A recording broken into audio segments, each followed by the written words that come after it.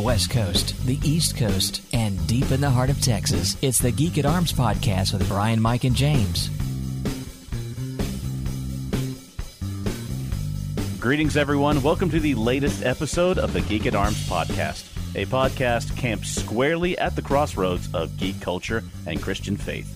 I'm James, and as always, my good friends Mike and Brian are hanging out with me. Mike, how's it going, my man? I am doing really well, and I'm actually really surprised that my voice does not sound like a chain smoker at age 157. Because I have just spent, because chain smokers make it to 157 science shows. They're well preserved internally, like a mummy. So,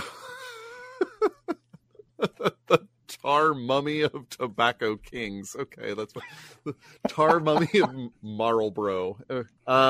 Yeah, I have spent the last 2 days at PAX East, so I've been shouting over a con bin through a mask and still able to speak today, so I am thrilled.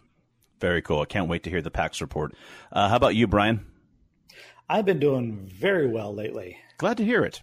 Not for any particular reason, just very well in general. Just life is good. Glad to hear it. Yes. Same here. For the most part, life is better now. Life was not great a little less than a month ago. You guys already know this, but I went for 2 years or however long this whole COVID-19 has gone on, got the vaccinations, wore the masks, was very careful, didn't get anything. Then I got it last December, and then I got it again at the beginning of March. So nothing for years, and then twice in less than 3 months. Mm-hmm. Which it stinks. And most times I think, you know what, hey, stuff like this happens. It's all right. But this time it did make me miss Gulf Wars this year, which Joy and I had planned on going to. And that's a hit. It was a big hit. But they say that you can still be contagious up to 10 days. From counting from the day I got it, that would have put me on like the Tuesday, right in the middle of a week of Gulf Wars. I thought, no, I can't. That's out for me. Thankfully, this time, the symptoms weren't nearly as bad as the first time. Honestly, I thought all I had was strep throat or a bad case of the flu. So I went to only. Only. those are just no big deal. I can mow the lawn with those. No worries. No, it's just pneumonia. I'll be fine. It's called walking pneumonia for a reason. I can still get around. It's just a lacerated leg and a severed head. I can still hop off for a walk. To quote the classics, 'tis but a flesh wound. It's just skeletal inversion, that's all. That's right. Just a sucking chest wound. Give me a Band-Aid and I shall be fine. So I went to a local med clinic. These days, they give you 2 tests and it covers everything. One for strep, one for flu, RSV, COVID. And strep test came back negative. I'm like, all right, fine. I'm expecting the flu. Like 45 minutes later, I get the email. Big red letters, SARS-CoV positive. Well, stink. That rearranges my entire month. So can I be around people? Yeah, seriously. But it's fine. It's fine. Much better now. Symptoms, like I said, were not nearly as bad. And I didn't lose my sense of taste, but it was kind of muted. I desired anything salty. It's just what I was needing at that time. And I am not going to admit how many cans of Pringles I went through because I don't need that kind of judgment in my life. I mean, I just can't believe that James let loose that he hadn't lost his sense of taste, and like neither of us picked up for the easy joke there. I mean, seriously, we boys, should be proud of us. Get on the ball. Well, I'm looking at his waveform, and it's pretty solid for about 30 seconds after he said that. There was no room to get a word in. It's like he knew something was coming. I know who I'm dealing with. Really, has James being in the middle of something ever really stopped me? Good point. But enough about my aches and pains. Let's head to Geek Out. I'll keep the aches and pains going, and I will go first. So we've reached the time of year again where it seems that more sci-fi shows are on streaming that I never thought would ever be possible. The main 2 right now, as of the time we're recording this podcast, are the latest season of The Mandalorian and Picard. Once again, if you had told like 12-year-old James that one day there's going to be a Star Wars TV show and a Star Trek TV show on at the same time, I just would have been giddy with excitement. Wait, That's not the to say. Is this a crossover? Yeah, seriously, yeah. Is it the Millennium Falcon versus the Enterprise? Oh, we're not going to go down that road. No. Everyone forget I said that. Anyway. We usually don't do bleeps, but we might make an exception here. Season 3 of The Mandalorian has been very enjoyable. Pretty much every season has been solid.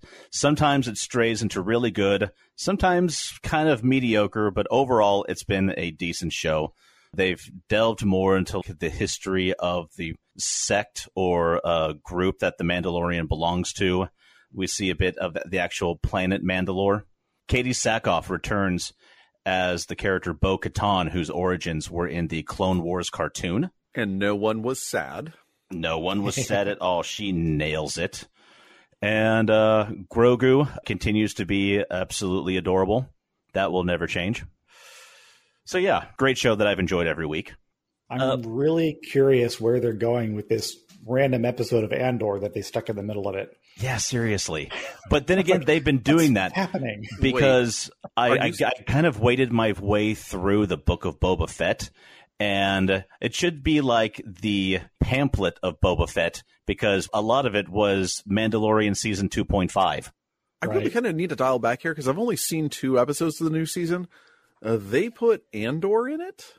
No, there's one episode that's like suddenly this turned into this spy intrigue kind of thing. Like, what does this have to do with anything else? Yeah, they brought back a tertiary character from the first season. And it just went down this rabbit hole. I figure they're going to bring the cloner back at some point. That's who I'm talking about. Okay, so at least I win a point for that. Yes. Actually, yes. No. My friend Brent, you are right. They're doing more with that. 3 years ago, you were right. You win. Are you happy now? So, yeah, this season of Picard is much improved over the last. Season 1 was pretty good. Season 2... not as great as I was hoping it would be, even though it had John Delancey returning as Q. Best moments of the season were basically the moments with Q. And that's great and also unfortunate. John Delancey just can't help being a delight on screen. But that's just me. Absolutely is. And he and Picard had some moments in the last episode that almost made me forgive the sins of the entire season. I said almost. Almost. That one episode just cannot be forgiven. Let's not talk about that. Yeah. I don't know what you're talking about, but I don't feel the need to press play and find out. Let's not even delve into it right now. So this third season, they are finally giving the fans basically what we've been wanting since a Picard series was announced. They're bringing back all the original crew members from the Next Generation. Of course, there is some Federation spanning plot that falls in Picard's lap. There's intrigue, there's fighting, characters are brought back 1 or 2 at a time. It's been pretty enjoyable. So many people have been blaming Picard for you're putting yourself and these people in danger. To be fair, I've watched this show. A lot of this just kind of falls in his lap. It's not really the dude's fault. He spent 7 seasons putting his crew in danger. Why would that change now? But, yeah, of the 3 seasons, I've enjoyed this one the most, and I can't wait to see how they wrap it up.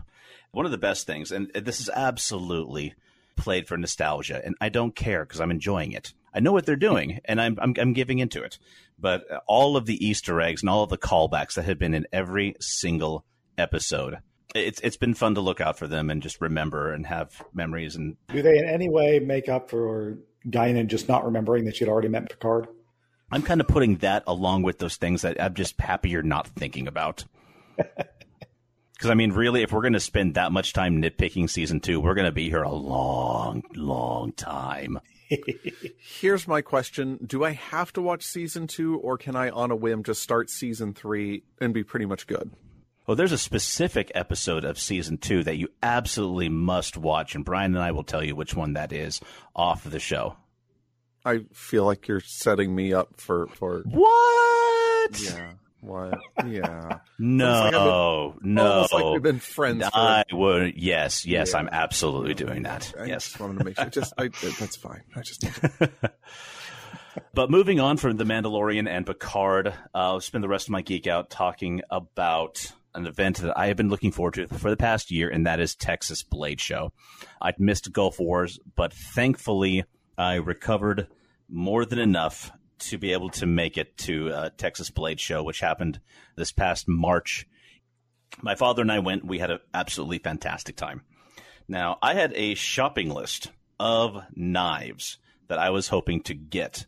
They had a lot more of the bigger name knife makers there, like Rick Hinderer, Olamic, and not a huge knife maker, but one who is very well known, makes great knives, named Chavez Redencion.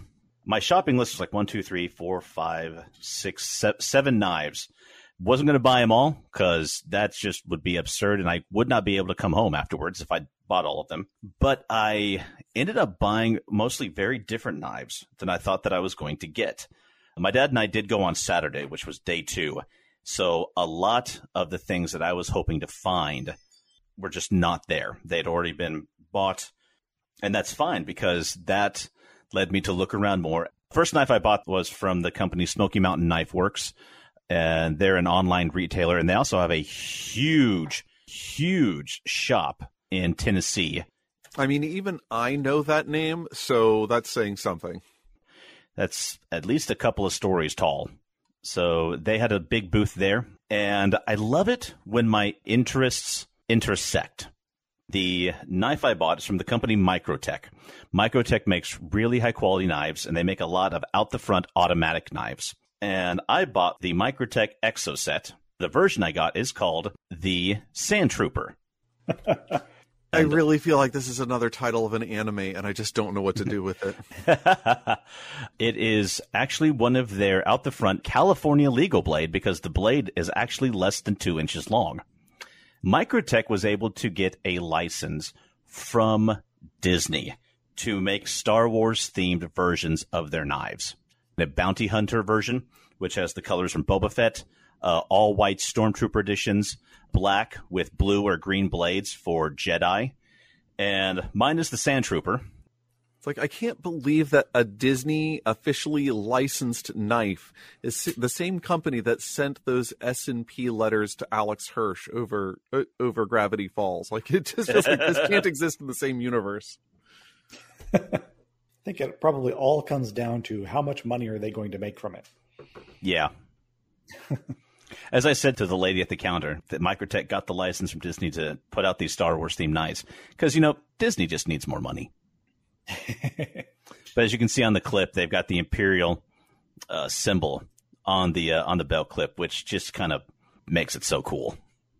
I mean, although the thing is, I don't know that the Star Wars fandom right now, the thing that they need is more knives, because I just feel like that might not go well. Those are beautiful knives, though. I gotta say, that is quite a thing. Mm-hmm. So, yeah, that was the first knife I bought. And it's one I've been looking for a while because besides the fact that it is a Star Wars themed, I liked the rugged and distressed look of it. That appealed to me. Plus, it's a handy little knife to just be able to carry in the pocket or to double as a clip. But moving on from there, I hit up some other booths. Like I said, I didn't find what I was hoping to get, what I hoped would be there, because most of it was probably gone on the first day. But Saturday was a little bit of a slower day crowd-wise. Still very busy, but we were able to make our way around a little easier. I went and hit up a booth from a company called QSB, who makes some of the coolest named knives. I think they're like most well-known model is called the Penguin. And I picked one up called the Platypus. It's got a nice swept blade, kind of reverse tanto. And I'm describing all of these over a podcast, but I'll include pictures on the Facebook page as well. Also, there was a company that just started making knives a few years ago. It's called KNAFS, Knafs. They worked with a well-known personality named Ben Peterson to make a knife called the Lander. Now, it's not a huge knife. It's actually a very simple knife. But what's interesting about it is that this knife was made so that people can customize it. because that's something that knife owners like to do. We like to take the knives, get new custom scales for it, new belt clips, liners, screws, knife beads, all sorts of different things. It's just something else to accessorize. But they made this knife so that the knife scales themselves can be taken off and replaced without taking the knife apart. Oh, that's a thing. What's also cool is that if you go to their website, they have the dimensions and also CAD file for the scales available for free that you can download to begin like 3D printing or milling your own scales.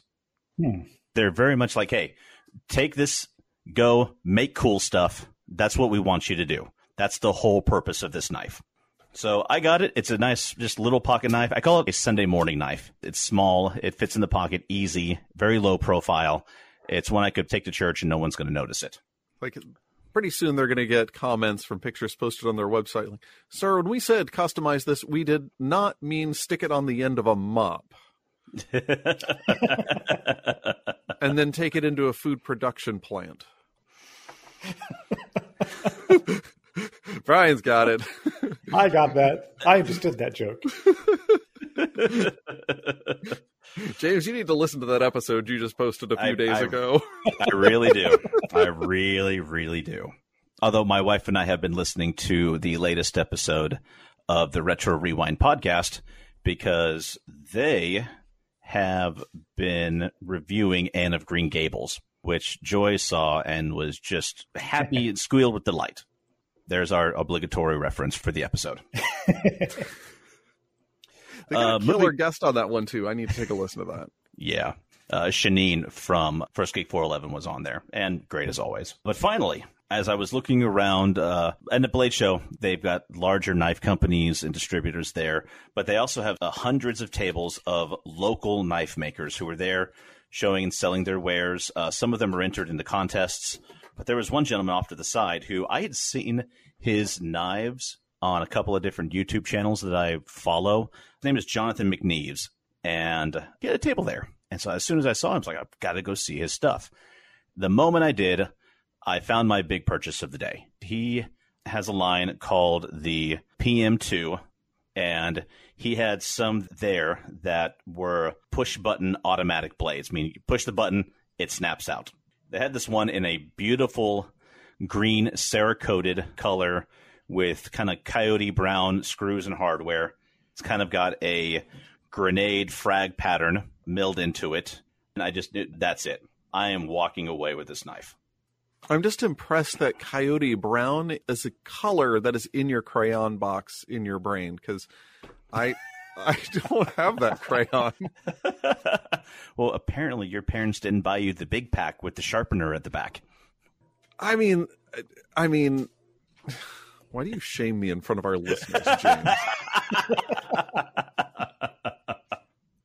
I've carried the others around from time to time, but for the most part, this is the one that's been living in my pocket. It fits my hand perfectly. It locks in there. I've fallen in love with it. So, a great day overall, and over way too quickly. And I'll be looking forward to it next year. And that will wrap it up for me. Who is next? I guess that would be me. I don't have a con report, so I'm going to keep mine short. Foremost on my mind lately has been the Tales from the Loop. We've been recording for podcast format that we're going to be releasing like in this stream, not like as a Geek at Arms show. I don't know exactly how we're going to brand it. But I'm finally done editing the entire first season of that, 17 episodes. And That's I wanted awesome. to get the whole thing done before I started releasing because I know myself. And I would be very frustrated if I had gotten like 15 episodes done and then gotten bored and then it never finished. And I would hate myself. So it's like done. Firefly. The show gets canceled right when it's getting good. Right. I did not want to be Firefly. But I wrapped up the editing on the last episode of that one just this week. And I started playing with Midjourney, which is the second item on my Geek Out list. Midjourney is one of those artificial intelligence image generators. And it does a pretty good job. I still haven't quite worked out in my brain how I feel about the ethics of the AI generation, because it is completely reliant on its inputs, which is every image we can get our hands on the internet, regardless of whether it's under copyright or not. So, it's producing stuff that is not really 100% ethically sourced. Now I make it sound like a GMO product or something. Also a reference to our previous episode on the Geeks at Play. But I burned through my, it gives you like 20 minutes worth of processor time for free. It works as a Discord bot. So you invite it into a Discord channel and then you give it prompts and it generates the images. And you get 20 minutes for free. And I burned through that in one evening. So I'm like, okay, I'll spend $8 for a month or two for more processing time. And I have burned all of my credits from my first month this weekend. And I'm still not sure if I'm actually going to use any of this imagery for anything, but it's a lot of fun to play with. I did manage to get a really good portrait of one character, a couple of passable portraits of some other characters, and a really freaking scary portrait of a third. But it has been fun to play with, and I'm going to keep poking at it and try to work out what I feel about the ethics of the thing. And that's everything I've got for Geek Out. So I'm going to pass it on to Mike. Well, as I may have been mentioning to you off the mics, I have been at PAX East, and it has been fantastic. This time around on Saturday, I went with my eldest, and she decided to go. Last year, she went cosplaying as kind of a relatively less recognized character, like the people who got it. This year, she cosplayed as Flick from Animal Crossing, and just really nailed it without being an actual anthropomorphic chameleon. Like, there was just enough evoking the character that it was, okay, yes, this is exactly who you are. And even got since it is all masked, got the red KN95 masks that kind of have that snout-like shape and glued like a nose horn onto it. And so it really integrated the mask into the whole vibe. And it was really interesting watching people interact with her, because I'd never been with somebody who's cosplaying before such a recognized character. And just watching, this is my kiddo who is, there's some struggles with social awkwardness, just to have all of this positive vibe with all of these people is really kind of a thing to see. And we got to play some really interesting games. From tabletop, we took home My Little Everdale. Everdale is kind of a larger, more complex resource management and worker placement game, and they pitched it as, well, this is Everdale for children or your non-gamer friends. And I'm like, sir, this is a game. This isn't like highly complex, but I mean, it's got enough meat to it. This isn't, I am a gamer, and I would have fun with this. And I'm like, all right. Sales is one thing. He's trying to figure out how to pitch this to somebody else. But sometimes you want a heavy game, and sometimes you want something light to medium weight. And this is a really beautiful light to medium weight worker placement, resource management. Try to use resources to purchase cards that will either give you a one-time bonus or give ongoing effects. And the great thing about this is that it happens over a number of days and enough phases of the moon. So basically there is a keep it moving and this game will end mechanic. And so you know that you are getting 12 turns. That's it. And you have completed what you have completed, and you tally your victory points from there. And I do kind of like those games that have a set determined terminus. And so this has got a niche in my game cabinet. So we're picking this up when we don't want to play Agricola that night, but we want to play something that has some overlap. On the video game side, I went over to Finji's booth, and Finji has done A Night in the Woods. They've done Tunic, which I could rave about for 87 episodes, but I won't. And so I sat down, talked with the devs, had a great time, and demoed Outland. And Outland is a turn-based strategy that has survival elements. There's this post-alien invasion apocalypse. And what you're trying to do is gather resources at each stage to just fuel up your car, keep yourself moving, to take new people in your party, or sometimes people don't make it out of your party. And you can even get dogs to help your team. And you can have you have a set limit to the number of people who can fit in your car. But it's turn-based, so there's only so much you can do in any given turn, and only so many resources you can carry. So you can carry like 2 items at a time because you have, fortunately, 2 hands. So it's really limited in what you can do with each scene, which does make it pretty suspenseful and interesting. And if you start a second game, you can play as all dogs, and that is just amazing. Because, as I mentioned, you are driving across country, and the dogs are fueling up the car. And yes, the dogs are driving. Well, that one sounds right up my alley. I'm going to look into that one. Yeah, same here. Like, yeah, they did not even change the art style on the dogs. They're like, nope, we got dogs in game. Now Fido is going driving. I'm picturing one dog driving, and the other 3 dogs, heads out the windows, mouths open, tongues lashing out. Well, now I'm going to be imagining that during those scenes too. The graphics are pretty slim. This is not a AAA title. I don't go to PAX for the AAA titles. I like the indie stuff generally.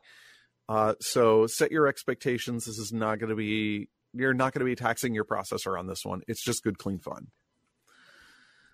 There are a number of things here that I'd like to talk about, but I'm probably going to put them into a blog post. And because I've mentioned a blog post on the air, we're going to honor the Geek and Arms tradition of that never actually materializing.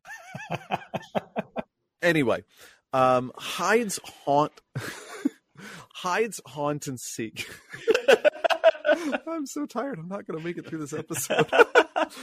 You might not make it through this title. Okay, all right. Here we go for real.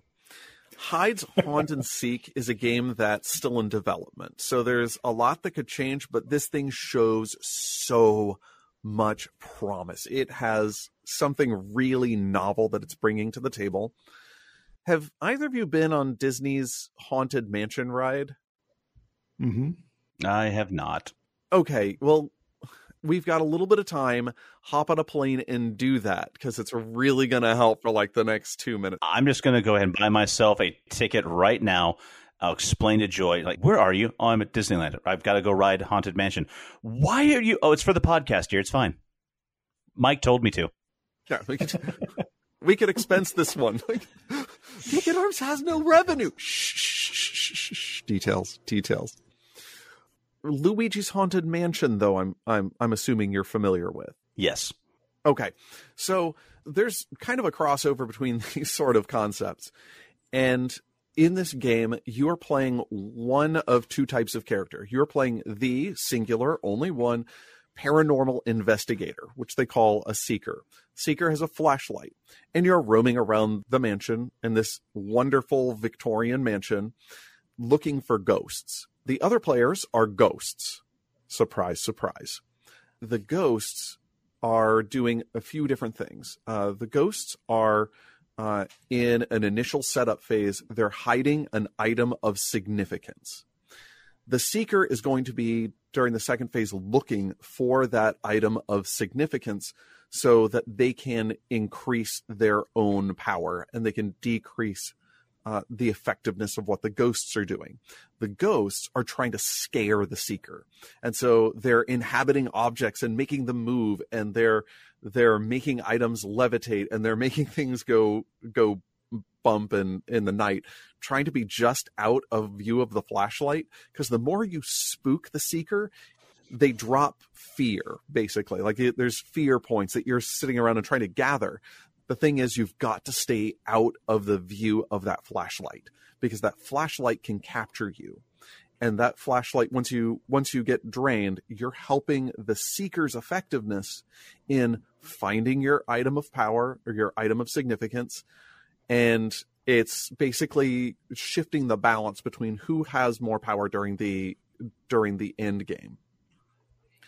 If you manage to collect enough of the fear and increase the team, and I love this, the team's team spirit, because you're ghosts, then you get to introduce a big bad into the haunt. Third phase, the haunt begins. If the scary clown has appeared, from what I hear, it's really hard for the Seeker to win.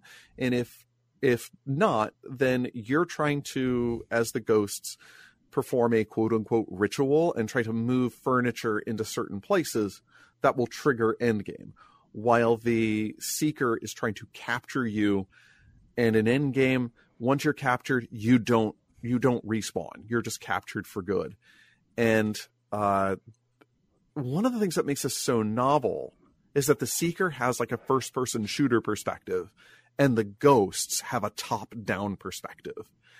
And so your experiences are really very different, but it's collectively making a great experience. Like it was a hard fight when we were demoing.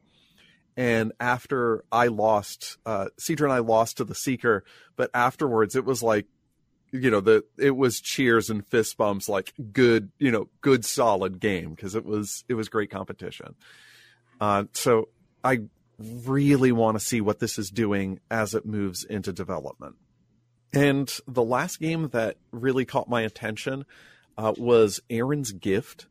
And this thing is pre-alpha. And that's one of the great things of going to these cons, is you can still go and see things when they're still in development, and sometimes a couple of years down the line, see what it's become. It's a super indie production, self-funded, and the thing that grabbed me is just the art style, really. I mean, it feels like it can't be, but it feels like it's hand-painted, and it's got these really thick outlines and thick texture lines that just made it something to behold. If they get their story together, because it's, as I said, it's pre-alpha, so it's more or less exploring the universe.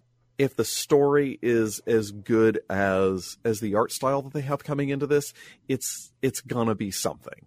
But it's also fun to kind of help these people out by finding what's the limits of the game.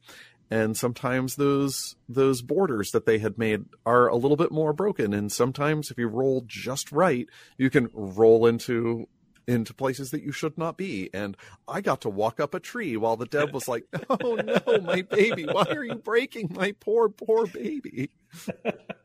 No, but I was talking with them. They're really cool. And they're saying, like, yes, this is really hard to watch, but it's also super good to know what these bugs are when you're testing it in ways that we hadn't thought to test at this stage. Like it's not gone to it's not gone through even beta testing yet. It's pre-alpha. So they were grateful and emotionally invested in all the brokenness, but I think it's going to be something cool. Testing the game in ways the developers never thought of before. I feel like that should be on your business card, Mike. I had a friend who had that job.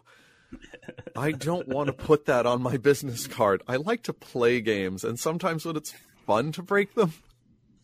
A friend of mine was actually testing a game, and it hit an error that physically damaged the hard drive. Oh, wow.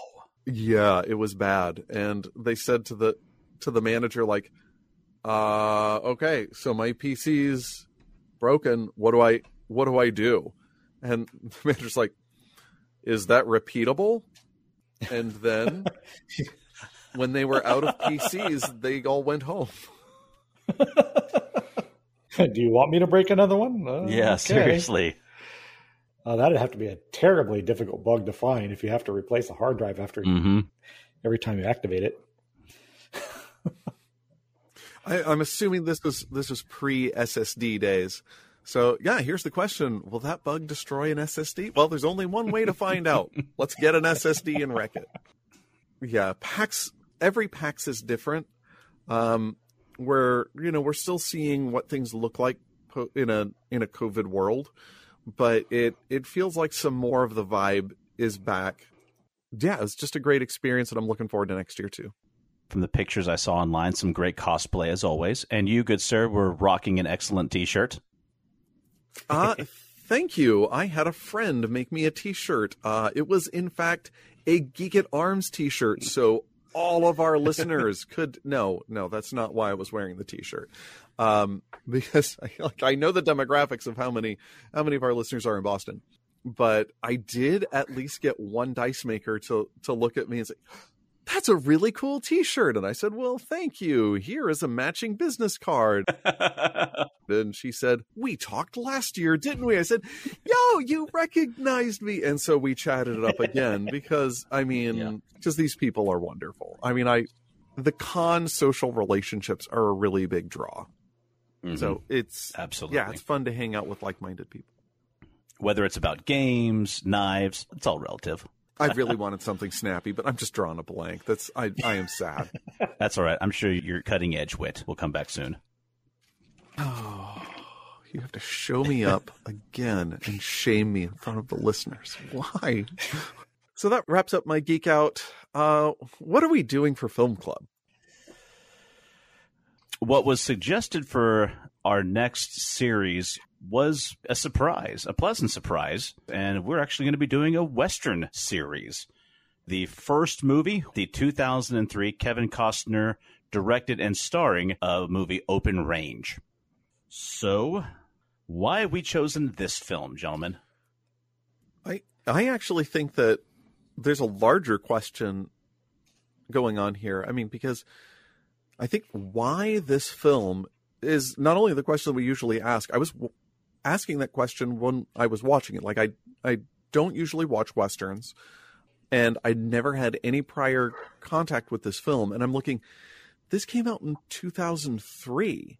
Like, there was a big push for Westerns in the 1990s. I think that was probably some sort of nostalgia driven at the time. And I was like, I'm not complaining, but how'd this film get made? How'd it get greenlit? Like, what else is going on at this time? There's a lot of effects heavy movies that are inspired by the Matrix trilogy. Bullet time is how you tell action stories. And instead with this film, it was the exact opposite. It was kind of its storytelling was at a mosey, and its action sequences were in these wide shots, and there wasn't the slow down and drill in from the bullet's perspective. So it's really kind of a shift from what was popular at the time. This very much was a passion project for Kevin Costner and some of the other producers, some of who pooled their own money together to make up half of the money to produce this film. I'll explain some of it. We never really ever have stopped seeing Westerns. They come out at a trickle ever since the 70s. There was a glut of them in the 90s, and they were all kind of not really very Westerny. Action-adventure movies with a Western theme. Yeah. This one is very much a throwback to the classic Western genre. And it's twisting a few of the tropes, and it's doing some interesting things. But I think it's really a movie for the people who are just like, oh gosh, I'm sick of the things that Hollywood is doing right now. This is a movie for my dad. It's like somebody who really loves the Western genre and had not had anything made for him in a while. Okay, well then this is going to be a thing for both of you, since I am not familiar with Westerns as a genre. I have seen a handful of Westerns in my life. And so when you say those common tropes, unless it's appeared in Sparks, Nevada, Marshall on Mars, I might not recognize them or their twists. So I'll be relying on you to let me know what's what here. Well, let's go ahead and just jump right into that, because I think a discussion of the genre is a good place to start, since we are starting a new film club trilogy. There's something that goes on in Westerns and in the samurai movies that inspired a lot of them, where your protagonist is somebody who lives outside of civilization. And the reason he does so is because he's a man of violence. He doesn't have the ability to live in the town because he's always going to be bringing blood and death with him. And we see this very clearly with Costner's character. I mean, he can't even take a nap in Sue's living room, or Anne's living room. Sorry, is it Sue? Anne? It is Sue. Annette Bening is the name of the actress who plays Sue. I was Okay, confused by the notes. so you are relying on the guy that always messes up the names for the right name. Right. That was probably a bad idea. Yes. Anyway. Of course, that's how I got to... So he can't even take a nap without wrecking her tea set. The violence is inherent in his character. And at the end of every Western, this hero has saved the town. He's put down the bad guy. He has to leave because his violence cannot coexist with the civilization. And I was initially confused in this particular movie because that didn't seem to be what was happening, at least at the beginning, because it was framed very much that the free grazers are the ones who are the ideal. We're not looking at the town as the ideal as we do in most Westerns. And so I was a little bit out of sorts. I'm like, ooh, what are they doing with this movie? But then it turned into that the same genre trope by the end of the movie. I found it to be an interesting thing that does seem true to my experience of this film, that we have this man of violence who can't come back to the town because he's going to bring that violence with him. And yet he's going to get married to Sue at the end of the movie and settle down. I mean, I feel like there's a lot to unpack here. Mm-hmm. That actually struck me as a little bit strange because I'm like, in terms of storytelling tropes, what I really thought should have happened was she actually has to go with him to take the civilization out onto the prairie with him so that he can have a transformative event out there by himself so that he can come back in. But that's not what they did. And I thought, I think you kind of cheated the story a little bit there. I see what you're talking about, but I kind of viewed it as that he went through the pacing of this movie is one thing. And a lot of it is, as you said, Mike, slow. It has two speeds until the end, slow and mosey. And I kind of saw a transformation happen to him as the movie progressed. As he was interacting with these townspeople, at first they meet the gentleman who runs the stagecoach, who is really friendly to them, even gives them a warning, the first one to fight by their side. The gentleman whose dog he saves introduces him to his sons, the people in the diner. And if you pay attention to the character of Charlie, who is played by Kevin Costner, I think that he begins to see that, okay, it's a town. We kind of tend to stay away from towns. But this one, it's not what he typically imagines townspeople to be. That, I think, as much as Sue kind of helps him say, okay, because he brings up later when he asks his boss, boss, what are you going to do? He's like, well, I'm thinking about putting down roots. What do you think? He's like, well, I think that's something that you were always telling me and Button that we ought to do is get ourselves settled. You never talked about it yourself. Yeah, and he definitely has a transformation. He came to a point of catharsis, of being able to deal with the fact of his past and really showing himself to boss, saying, this is what I've done. This is who I am. And now that that's out in the open, you can see why, I can do this thing. I can put down, I can't even remember the rancher's name. I can put down this bad man, but I can't live in this town because if I stay here, I'll destroy it. And he's absolutely right about that. And his transformation is coming to the point of being able to open up and show that vulnerability.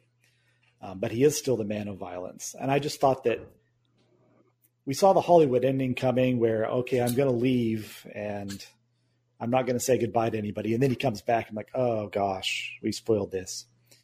And they didn't quite spoil it because he's like, okay, I love you. I want to marry you, even though I've only known you for 3 hours, but I'm still leaving. And I just thought that it would have been more satisfying to me personally if she had gone out with him. Or if we had the Hayao Miyazaki ending, like, yes, I love you, but this just can't be. Yeah. Mm-hmm. And that's how most Westerns go. If you watch the classics of the 60s and 70s, the end of the movie, you've got that little kid shouting, Shane! But Shane's not going to turn around. Dude, you bring up that movie again, I will shoot you through this microphone. I'm just going to put that out there right now. The movie is so annoying. I have no idea what's going on here, anyway, listeners. Yeah, that is something that has been on my mind. The romance between Charlie and Sue. I spent quite a bit of time analyzing this. I'm like, this is rushed. Is this rushed? This feels rushed. How many days have they been there? How many days between when he first lays eyes on her, carrying in Mose to get looked at by the doctor, and saying, I'm in love with you, Sue. Will you marry me? Can I kiss you? I did appreciate that, though. Of all the things for this film to not rush, that's the thing that they have to hit the gas on. Like, this film rushes nothing else. Yeah. It definitely wanted some more breathing room for that particular subplot. It's a very short time that these two have spent around each other, and a good portion of that was spent one of them destroying the other one's tableware. And the more I thought about it, I can see the direction that they were trying to go, whether it's successful or not, or whatever someone's opinion of it is. And these two people, they've seen a lot of life, a lot of ups and a whole lot of downs, a lot of spent hopes and dreams. And he has talked at length about some of the bad things that he's done. He's told it to Boss Spearman, and he's told Sue. He's like, I've killed people. People are going to die today, and I'm going to kill them. I took that when he told her that. He's not trying to scare her. He's just being 100% honest with her. And she says, I'm not a girl anymore, Charlie. I'm a man now. I was waiting for love to come. It never did, and I've just been left waiting a long time. So you've got these two people who they're not at the end of their life, but they're kind of at the top of the slope looking down. And they've just realized there is some measure of happiness and comfort and love that can be found in each other's company. It's not love at first sight, however much Charlie says, like, I've loved you since the moment I laid eyes on you. But it's one that I found that I was okay with. I did find it interesting that all of a sudden at the end, Charlie does start to wax poetic. I'm going to give you 1,000 kisses before I'm done. I'm like, dude, where'd that come from? He's got a lot of time to read out there on the trail. Apparently. But it didn't bother me as much as other people who have talked about it online. It was a cute little love story. Some people might think that it was shoehorned in. I was fine with it. I also really like Annette Bening, and I thought she played the part of Sue very well. Oh, yeah, absolutely. Oh, yeah. Honestly, I might have told her the same thing. What I saw in this film is two people who are just saying, look, with the course I'm on in my life, I am going to destroy myself. And the person I want to destroy myself with is you. That's dark, dude. I think, yeah. No, seriously, like, what on earth? Like, I really do not get what she sees in him. Okay, granted. I mean, we have Kevin Costner's rugged handsomeness. That's, I guess, a draw. Speaking of draw, he drew on you when he was startled from his sleep. He spent a good 10 seconds decided whether or not to alter your very pretty face with some lead.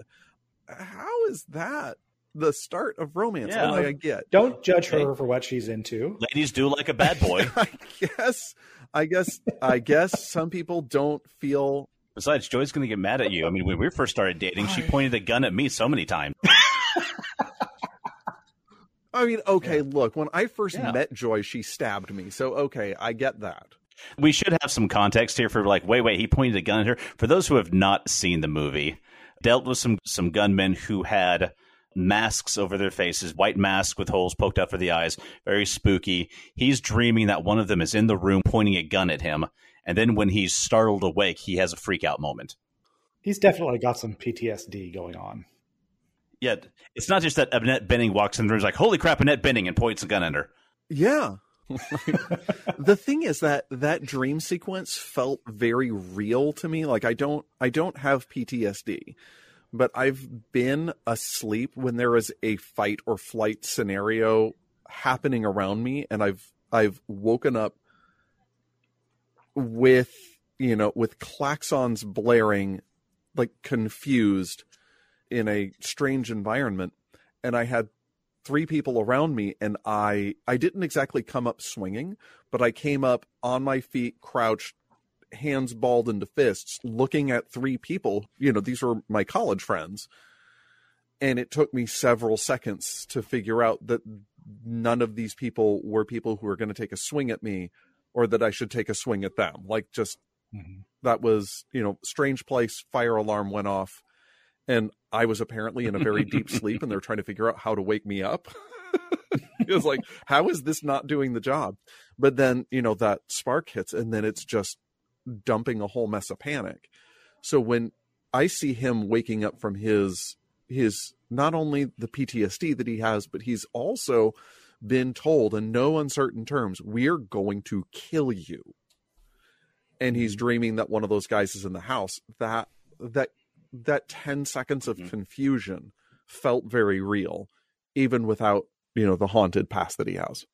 He talks a lot about how all of this that they're going through right now is bringing up a lot of bad memories. In fact, before he and Spearman head back to the town to look for their friend, the very thought of the possibility of that violence happening again is enough to make him physically sick. It's not something that he wants to do or revisit. And now that it's right at the doorstep, it's causing him some problems. Brian, you nailed it on the head. He's got some PTSD. Mm-hmm. I think there's more than just PTSD in this, because he's a complicated figure. He was in the war, and he was going in behind enemy lines and making trouble. And sometimes they shifted from, and it's interesting, they never said what side in the Civil War he was on. From the description, I would assume that it was Confederate, because they were the ones that had the raiding bands. Okay, that's what I assumed, but I do also kind of like the fact that they just dropped it in there, and get behind enemy lines and make some trouble, and then they kind of blurred who was combatant and non-combatant, and it seemed like they were just good at what they were doing and just did it to whomever. So he's killed some folk. And when it comes time to say, look, these people who are trying to scare off or kill off the Free Rangers, there's a group of people that are just there to do nothing more. No, it's a significant thing, but to make the cattle stampede. And Charlie was ready to put down every one of them, whether or not they were prepared to kill him or able to kill him on the spot. And it would be the pragmatic thing to do. I mean, in fact, I'm pretty darn sure that he killed all of those people later on in the film. But Boss was like, no, this is not the way. And is like, boss, this is really the way it's going to go. Like, that, Charlie, this isn't the way to do things. And he listens. Like, he's got the conscience. So I think that pragmatism that he brings it about lethality that he brings into these scenarios also makes it more interesting than just, well, he doesn't want to kill people. I mean, he's definitely prepared to if he thinks it's easier, but he also doesn't do it wantonly. We see that same situation come up again towards the end of the climactic battle. He sees one of the gentlemen they fought who has been wounded and is trying to crawl away. He's in the middle of reloading his gun. He looks to Boss, I'll be right back. He's like, Charlie, no, this ain't justice. If you shoot him, that's vengeance. His response, you kind of splitting hairs there, boss. I mean, he's not wrong. Yeah, I'm not looking over my shoulder the rest of my life. And the guy on the ground's like, sir, I heard you.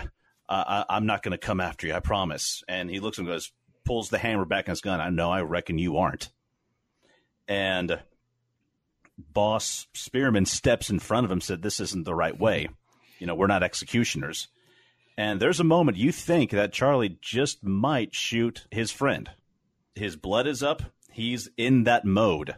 He's back in that place that he didn't want to go, to be told, don't kill the enemy, the person who just a few minutes ago was trying to kill you. That's hard. That's very hard for him. And he's able to push it down. He's able to step away. Once again, Boss Spearman knows exactly what he's done. The guy on the ground says, sir, thank you so much. Like, I didn't do it for you. You best make peace with your bad deeds. I mean, this is 1880. That's a lot of holes. Yeah. I think it's interesting in this particular case. One other bit of Charlie's backstory is that he has been the hired gunman for one of these ranchers in the past. He's been the same guy that he's pointing the gun at. And so really, Spearman's comments to him are not only about this isn't the right way to do things, but, this was you in the dirt, or this might have been you in the dirt 10 years ago before we started traveling together. He needs to be able to get to that place where he can swap positions with the guy and say, okay, well, if I were here, if I were the one with the gun on me, would I really think it was justified for somebody to pull the trigger on me? And maybe, in the way that he thinks about it, he would have been the kind to chase somebody down later and get the vengeance. I mean, obviously he's thinking that way now. So it is a really, really complex.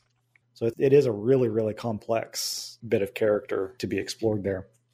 We've talked a lot about violence in these last few minutes, but one thing I found interesting was this movie was kind of a slow progression, escalation to violence. We've talked a lot about how slow this movie has gone, and frankly, I kind of enjoyed the slow pace of it. I thought the movie was actually very well paced.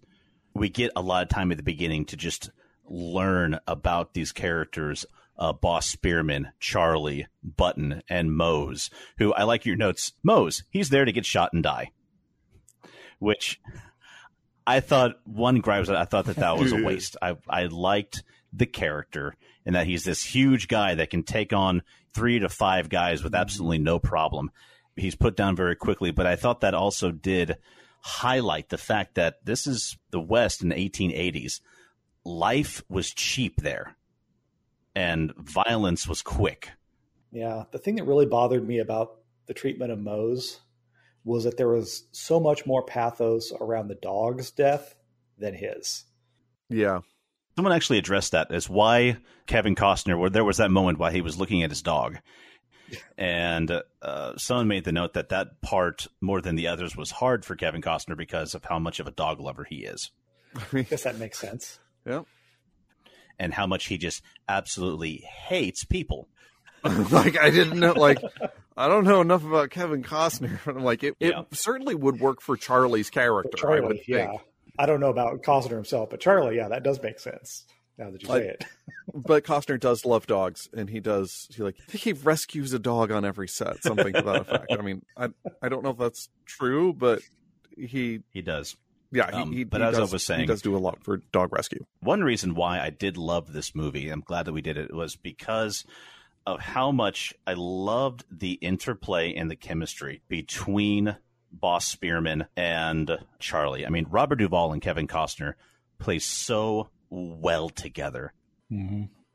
Apparently, there was quite a bit of ad-lib lines, especially from Duvall's part. And they just played so well off each other. I think Duvall was the one who doesn't like to deliver the same line twice, even in rehearsals. He'll change it every time. I would totally buy that. I think that's him. I don't remember for sure. It's interesting that you said that you enjoyed the slow pacing. I had a hard time with the pacing of this film. When I started watching it, and a lot of my notes are, why did they go here? Why are they getting sarsaparilla? Why are they going to the saloon? They came to town to shoot a dude. There is dude. You have gun. He has body. You could make this happen. But, it occurred to me, at some point, this is only going to make sense if he gets the town people to realize that he isn't just some free ranger. and he gets the people to understand that Baxter is just a deplorable human being who is using them and the terror of the sheriff to just run ramshot over the entire town, and uses the people to turn the tide. Like, that's the only way that any of this is ever going to make sense. And in the next scene, you kind of get to see that this is happening, but then the shootout happens, and then the entire rest of the film just makes sense. With the exception of the love relationship, which is never going to make sense to me. Don't try to talk me out of it. Well, I was going to mention at that point, that's one of those genre tropes that I was alluding to before, and I think we're going to see this when we watch The Magnificent Seven, because it's the same thing where mobilizing the town to defend themselves more than, I mean, these three guys aren't going to go up against the entire ranchers group of gun hands. They try to, but they know that the real power that they've got is that they're going to get this town behind them. And I think maybe Spearman understands that a little bit more than Charlie does, because Charlie wants to go straight for the sheriff. And so that's one of those things where, because you didn't recognize that, we've got to rally the town, because you haven't watched a lot of Westerns. That may have been why you were wondering, well, why are they going into this? Why are they going to the general store? Why don't they just cut to the chase? This movie could be 60 minutes long. Right. I mean, at that point, like this, at least from the town's perspective, to be a very different kind of film. I mean, then Baxter wins, because Baxter believes all these free ranchers who are legally eating grass out on these lands, which he owns and does not like, because it's my grass. I don't care how much of it I have and how little of it you have. It's mine, and what's mine is mine is mine, and you are your problem. And if you're making your cattle's needs my problem, then you are the problem, and you need to be taken care of, you greedy free rangers. And because none of these events happen inside of the town, they kill the dog, they kill Mose, they bust up Button really bad. They would have killed Button, they would have killed everybody and stampeded the cattle. And then all of a sudden, these free ranchers come into town. There's a fight. Sheriff says that it's Moses' fault, so it's Moses' fault. And then a couple days later, these terrible bandits come in and shoot the sheriff. Well, yeah, free rangers are a problem if that's what you do, if that's what this is about. So it only works if the narrative is the people see that, oh no, these free rangers were done an injustice, and there is no justice to be done. I never viewed it that was something that Spearman was trying to do. Now, he did have a couple of good speeches here and there, and for someone who doesn't profess to like people very much, he is very good at delivering speeches. I viewed it that it is something that they were lucky that happened. Spearman and Charlie, they're ready to face Baxter and his men by themselves. They were ready for it. I mean, they even bought chocolate and cigars to give themselves a little send-off. But it's talked about how, you said, Mike, why don't they just go kill man, be done with it? Like I said earlier, there is a progression of violence. At first, violence is inferred. We see it off camera. Bose has been beaten up and put in jail. They show up, they get him home. Then we see the progression of violence that the gunmen who were going to stampede the herd are encountered. They're beaten up, but then we see that Mose is shot, Button has been shot and wounded, and then it escalates further from there. They've taken him to the doctor, they're in town, they find out that the bar of which they were just hoping to get a whiskey is owned by Baxter, and we're like over an hour and a half into the movie, and for a Western, we finally get our first gunshot. And it isn't even that anyone is shot, it's that the window is shot out in the saloon, which I appreciated how loud they made that sound, because a double-barrel shotgun being shot indoors is going to be deafening. And from there, violence escalates further to the final shootout at the end. These people who Spearman has been talking to, finding out about their lives, and people just introducing them. One thing I always wondered, that would some of these people have been so friendly to Spearman and Charlie had they not save the dog. Oh, absolutely not. Yeah. But sometimes all it takes is a simple act of kindness to make people open up. And I do love the fact that the save the cat moment in this film was a dog. So he talks with the gentleman who runs the shipping company, meets the sons, gets to know the people who work at the diner a little bit, and more.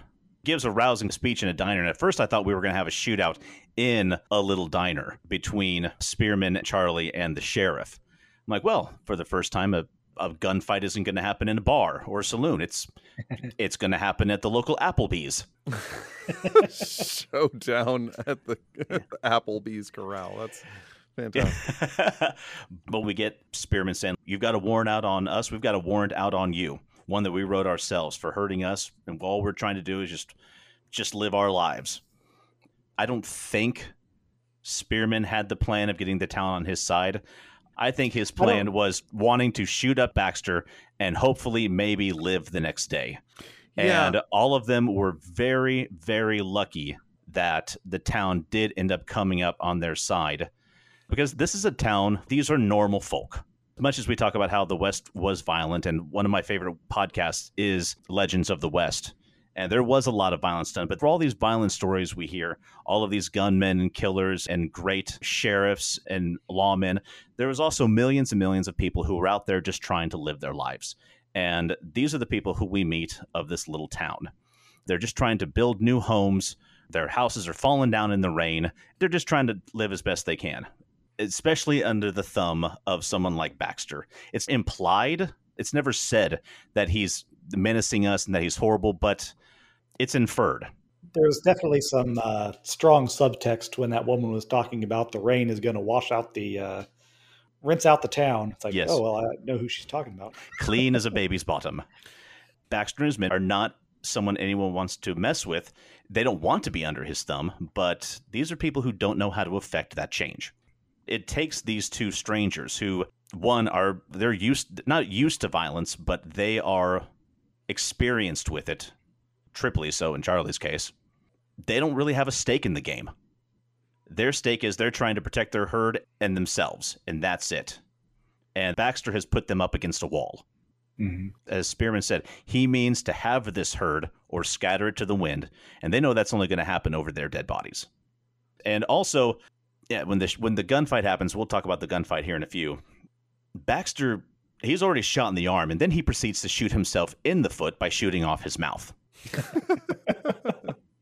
Because he's already lost 8 men to Charlie and Boss Spearman. And so he gets these other 4 who have been chloroformed out of their mind in the jail cell, puts guns in their hands and shoves them out. Now the townsfolk have come out with their own guns. You ladies better take charge of your men if you don't want to see your houses destroyed and your children put out in the cold. And then he points to the gentleman with the 2 sons whose dog they saved. He says, except for you and your sons are already dead. Yeah, I think it was made pretty clear that this guy is garbage. And the second he does that, when I saw him, I'm like, oh, you just really signed your own death warrant. Mm-hmm. Because this is a man who's good, he's respected in the town, and now it's not just vague threats anymore. Now it's become personal. You just put this entire town against you. But that is my personal take on it. If I sound like I'm an apologist for this movie, it's because I am. I saw this in theaters back in 2003. I loved it so much. I bought the DVD with the extra DVD commentary and all the other stuff. I've got a soft spot for a good Western, and this one just spoke to me. I think it's either is my top or one of my top 3 favorite Westerns of all time. So will I defend it? Yeah, I will. But this is all a James thing. This is all just my personal thoughts and feelings, and also why I love it so much. So we've talked an awful lot about why we chose this movie, and a lot of things we've talked about were in the subject of film craft. Who knows if they actually were film craft? I did actually have a couple of film craft notes I wanted to include. Yeah, let's go back up to the top and start this all over again. Okay.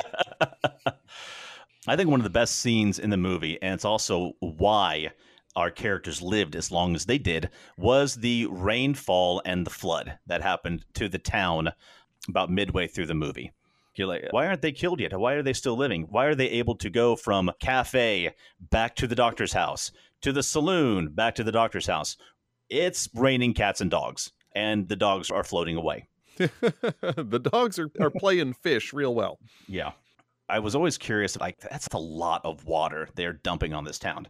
To create the flood, I found the crew pumped 32 gallons of water down the street every minute. They actually had a massive holding tank at the bottom, which recycled the water back up to the top through underground pipes. Oh, they learned a few things from Waterworld. Yeah. like, don't. Yeah. How not to make a movie. But in addition to that cool feature, I thought aesthetically, this was one of the best looking and most realistic Westerns I've ever seen. When we talk about those classic Westerns, so many of them seem to take place in very arid environments, deserts. It's like Nevada was giving everyone a credit to come film movies there or something. Well, it's because Monument Valley is very convenient to Los Angeles, and you always have sun there. Gotcha. So it was cheap. You're never going to have to worry about getting rained out of your set, and everybody could stay living at home. They didn't have to get hotels. It doesn't surprise me in the least that it comes down to money. Mm-hmm. But this one, what I loved from the get-go was that the movie starts and we see these beautiful hills and mountains and green everywhere. A very lush environment that they're herding these cows through. It was filmed in Canada, but it's meant to take place in 19th century Montana. And it felt very right for that place. Everything from the clothes that they wore, the look of the town, the feel of it, even the diner, the interior of the saloon, the interior of the doctor's house, just had this feeling of rightness, of realness to it that really you're able to immerse yourself into. And Brian, I'm going to ask you, Mike, you were there for a while too. When was the last time either of you two went to Cowtown back in Wichita? Oh my gosh. Yeah, that was a thing. Yeah, it's been a hot minute. Cause I've been out of Kansas a while. It's been a while, but I did go to Old Town San Diego just last summer, which is very similar. Oh, very cool. We were actually there just this last fall. A good friend of mine, been in the SCA with him. I've known him for years. His name is Chris. He and his wife were there at Cowtown. There was a Western reenactment competition going on at Cowtown. And so they were down in Wichita from Kansas City. So we decided to go. We'd visit Joy's mom and see them. And he had a whole tent out and reenactment stuff for a post-Civil War U.S. Army soldier. And they had really grown Cowtown up from the time than when we went as school children, Brian. It's more than just like the schoolhouse, the saloon, the general store, and a dirt road. And that's it, basically. They've got 4 full streets in a square. They actually have several 19th century buildings, which were in other towns in Kansas, were meticulously taken down and then reassembled on this property. And a lot of relics, a lot of shops, a lot of craftsmen are there as well. They've done it up nice, and I really enjoy it, taking the kids there. But having been inside some houses that were built in the era, seeing the interiors of these buildings in the movie, whose job it was to capture the look and feel, they did their job right. Mm-hmm. It helps also that Western construction is, again, cheap. So it's something that they can throw up very easily. Mm-hmm. One of the things that I know, this is so little, I'm just going to drop it in here, that in the very final shootout, where they're like 4 feet away from each other and both unloading and hardly hitting anything. No, I know that a lot of people might cry foul. The only thing I will cry foul about is pretty sure Charlie had 14 shots from that 6-shooter before. Mm-hmm. But anyway, we're going to move on. Yeah, I heard him count 9 when he was fanning the hammer. I want to talk about that. It's somewhere between 9 and 14 shots because he shoots the hired killer first. Mm-hmm. And then he shoots another guy. Then he shoots another one. Mm-hmm. And then he shoots one guy and then starts fanning it. Boom, boom, boom, boom, boom, boom, boom. Yep. That was a stylistic choice on Kevin Costner's part. Oh, yeah. Because he talked in an interview about how he always wanted to be in a Western where he fans the gun and shoots it for an absolute absurd amount of times. Success. Yes, he did that on purpose. He wanted to have that bit of fun. Look, that's not a thing that you do on accident. That is a revolver. How did they even do the shot? They couldn't do it practically with an actual revolver. They had to either build a prop. And do you know what? That's not even what I'm talking about. Why am I talking about this? Did you want to talk about the full second between the time he fired the gun and the bullet hit something? Well, okay.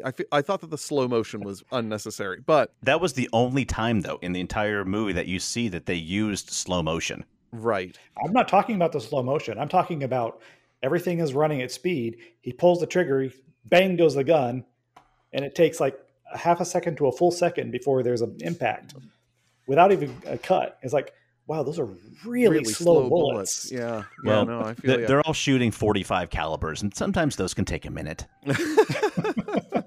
The funny thing is when we have these guys unloading their weapons at each other at point blank range, you might say, okay, no, that's just cheap. That's just silly. Actually, I had read an historical account where, I kid you not, some low down, dirty some so-and-so decided to sneak up on the sheriff while he was in his private office and by doing his private business. And by private office, I mean the outhouse. And so the door pops open. Both men completely unload. And I don't know if you know how, this isn't one of those huge long hallway outhouses, because that's not how they made them in the 1800s. But neither men hit anything. Mm-hmm. And they both had to reload before the chase could continue. That has to be a Wyatt Earp story. I will have to look up where that came from. I've heard the very same thing, being shot at a lot and never getting hit. I suppose that when you are nervous as all get out, trying to sneak up on the sheriff at point blank range and counting on surprise to be the only thing that saves you, that fine motor control and nerves, they don't play nicely with each other. Nope. No. As I said before, these guys were shooting, most of the handguns in that era were shooting a .45 caliber round. That's a beast to fire. Now, true, those early firearms were heavier than the more modern ones we have today and could handle the recoil a little better, especially anything made by Colt. But still, shooting one of those one-handed, accuracy isn't really the name of the game unless it's something that you're doing a lot of. It's not like you're going to hit the person in front of you. It's like, oh, did you hit the barn 30 feet behind them? I did. Man, you're a marksman. I don't know what you're talking about. I've seen Buster Scruggs. I think I know the way the Old West works.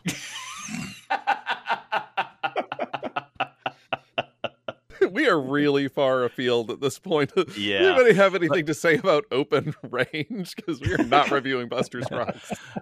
We have talked a little bit about the gunfight at the end, and that's one I want to talk just a minute more about because, once again, I love this gunfight. It's one of my absolute favorites of any gunfight, of any Western movie, of any movie at all, really. Anything modern or Western.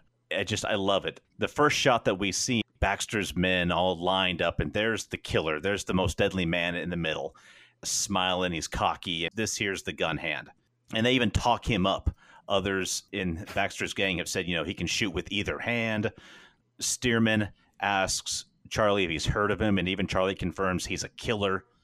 Charlie starts walking up to the line of men and asks him, are you the one who killed my friend? Gets him talking.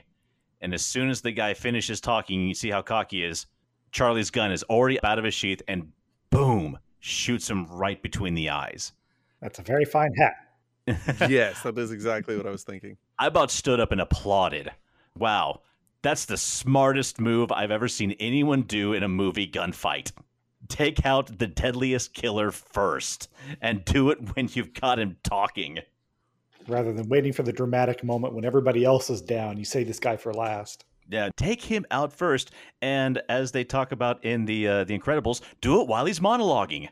Yeah. The thing I liked about this gunfight an awful lot was the way the tactical situation evolved, and you could see everybody thinking about how we have to adjust our tactics based on what's happened. Mm-hmm. And it was very clear and very well telegraphed, which you don't often see in these kinds of gunfights. I think a lot of times they get to that point in the script and they start playing it by ear. But this one it was very clear what was happening. And I really appreciated that a lot. I found it interesting that they shot most of the gunfight in a very wide angle. Not so much from a distance, but you can see so much. Not a lot of like close in focus. Mm-hmm. It kind of gave you the idea of the range and scope of the fight itself. And it really showed off the technical skill of the filmmakers. Yes, it did. Because the reason that you go in for those tight shots is so you don't have to worry about geography. But this gunfight had one of the most realistic feels to it as well. Except for the part where one guy gets shot and is like knocked back 5 feet. Yeah, there were a couple of those. Yeah, there were a couple of them. Like taking a little dramatic license with that. But still, it was a cool effect. Just watch The Quick and the Dead first, and then everything else is a masterpiece. That's a good point. I could go on and on more about the gunfight, but we've already talked about this movie for quite a while, and we've kind of jumped all around the place. Let's take a few minutes and we talk about the characters themselves. We've talked about Mose, how he was in it to die. We've talked about Button. Although one thing I did enjoy about Button just annoyed the crap out of me. I do like that we do see the actor grow up, though. I mean, it's played by Diego Luna. Yeah. Who goes on to become Cassian Andor, of all people. Mm-hmm. Oh, really? Yeah. Yeah. Oh, well, maybe I should watch Andor to see what becomes of Button. He's a lot less obnoxious, but not entirely. Yeah. I want to talk about Boss Spearman just for a moment. I cannot express how much I love Robert Duvall in a Western. I mean, anybody who can deliver cowboy philosophy about Swiss chocolate and it actually play well has to be commended. Mm-hmm. Apparently, he was Kevin Costner's only choice for the role. And that if he couldn't get him, Costner was like, I might as well not even make the movie. Yeah, I heard that. One of my favorite bits is when, after a storm at the beginning, where we see the Free Rangers out in the prairie and big storm comes and they have to tent down. They have no idea where the cows are, and even the horses break away from their picket line.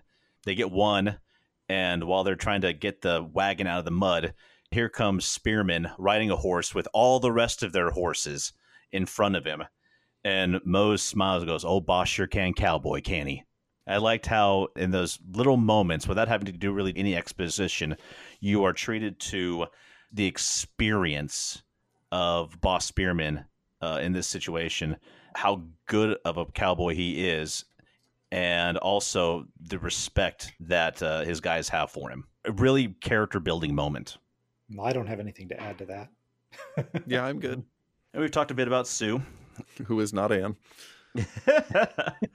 And the last thing I'll say about Denton Baxter, Sir Michael Gambon, everyone. Okay, yeah, he delivered. Doing what he does best, just walking in and owning every other scene he's in. So are there any other thoughts that we had on Open Range? I'm good. I've spoken my piece. Yeah. I talked about this off podcast. Was this both of your guys' first time viewing this movie? Yes. Yes. We've said likes, we've said dislikes, but overall, simply, Mike, how did you like it? I think that I would give this 5 out of 6 shooters.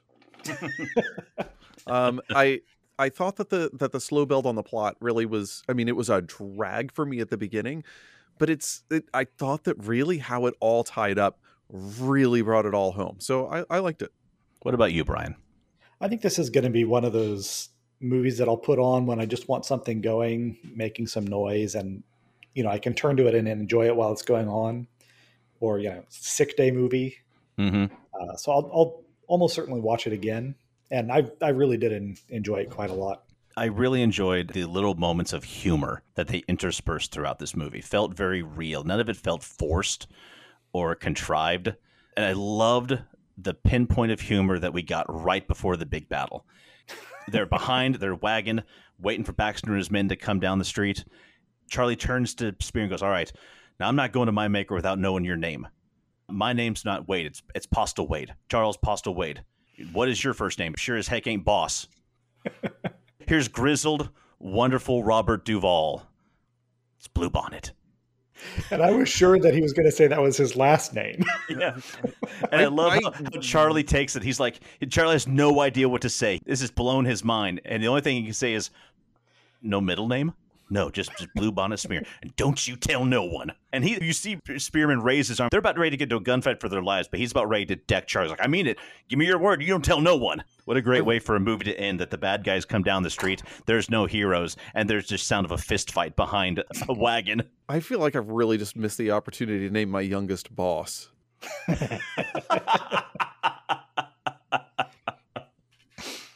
Yep. That'd have been great on a birth certificate. Middle name, Blue Bonnet. Boss Blue Bonnet. Or Blue Bonnet Boss. Then she could open up a flower shop. Flower shop, yeah. I just trademarked it while you guys were talking. Fantastic. Blue Bonnet Boss. It's got the domain name. Now you can buy Blue Bonnet Boss t-shirts at the Pants and Arrows store from Geek at Arms. Well, if that is it for Open Range, I think that will take us to our zombie apocalypse plan of the week. Mike, how are we staving off the undead this time? Well, obviously, we are in a highly competitive environment with scarce resources, and what you have to do is get people on your side with cowboy philosophy and Swiss chocolate, and they'll help you shoot up all them zombies in very wide angle. I like it. Sounds like a plan. And on that bittersweet moment, that will wrap it up for this episode. Thank you all for listening in. Make sure you check us out online at geekatarms.com, on Facebook at facebook.com/geekatarms. And Mike, what is our Twitter? We are Arms Geek on Twitter. Give us a like, subscribe, leave us a review. It really does help the podcast. And as always, from Brian, Mike, and James, be safe, be blessed, and be geeky. Thanks for listening to Geek at Arms. Music for this podcast was provided by Incompetech.com. For more, check us out at Facebook.com/Geek at Arms. Give us a like and maybe even subscribe to us on iTunes. That would be awesome.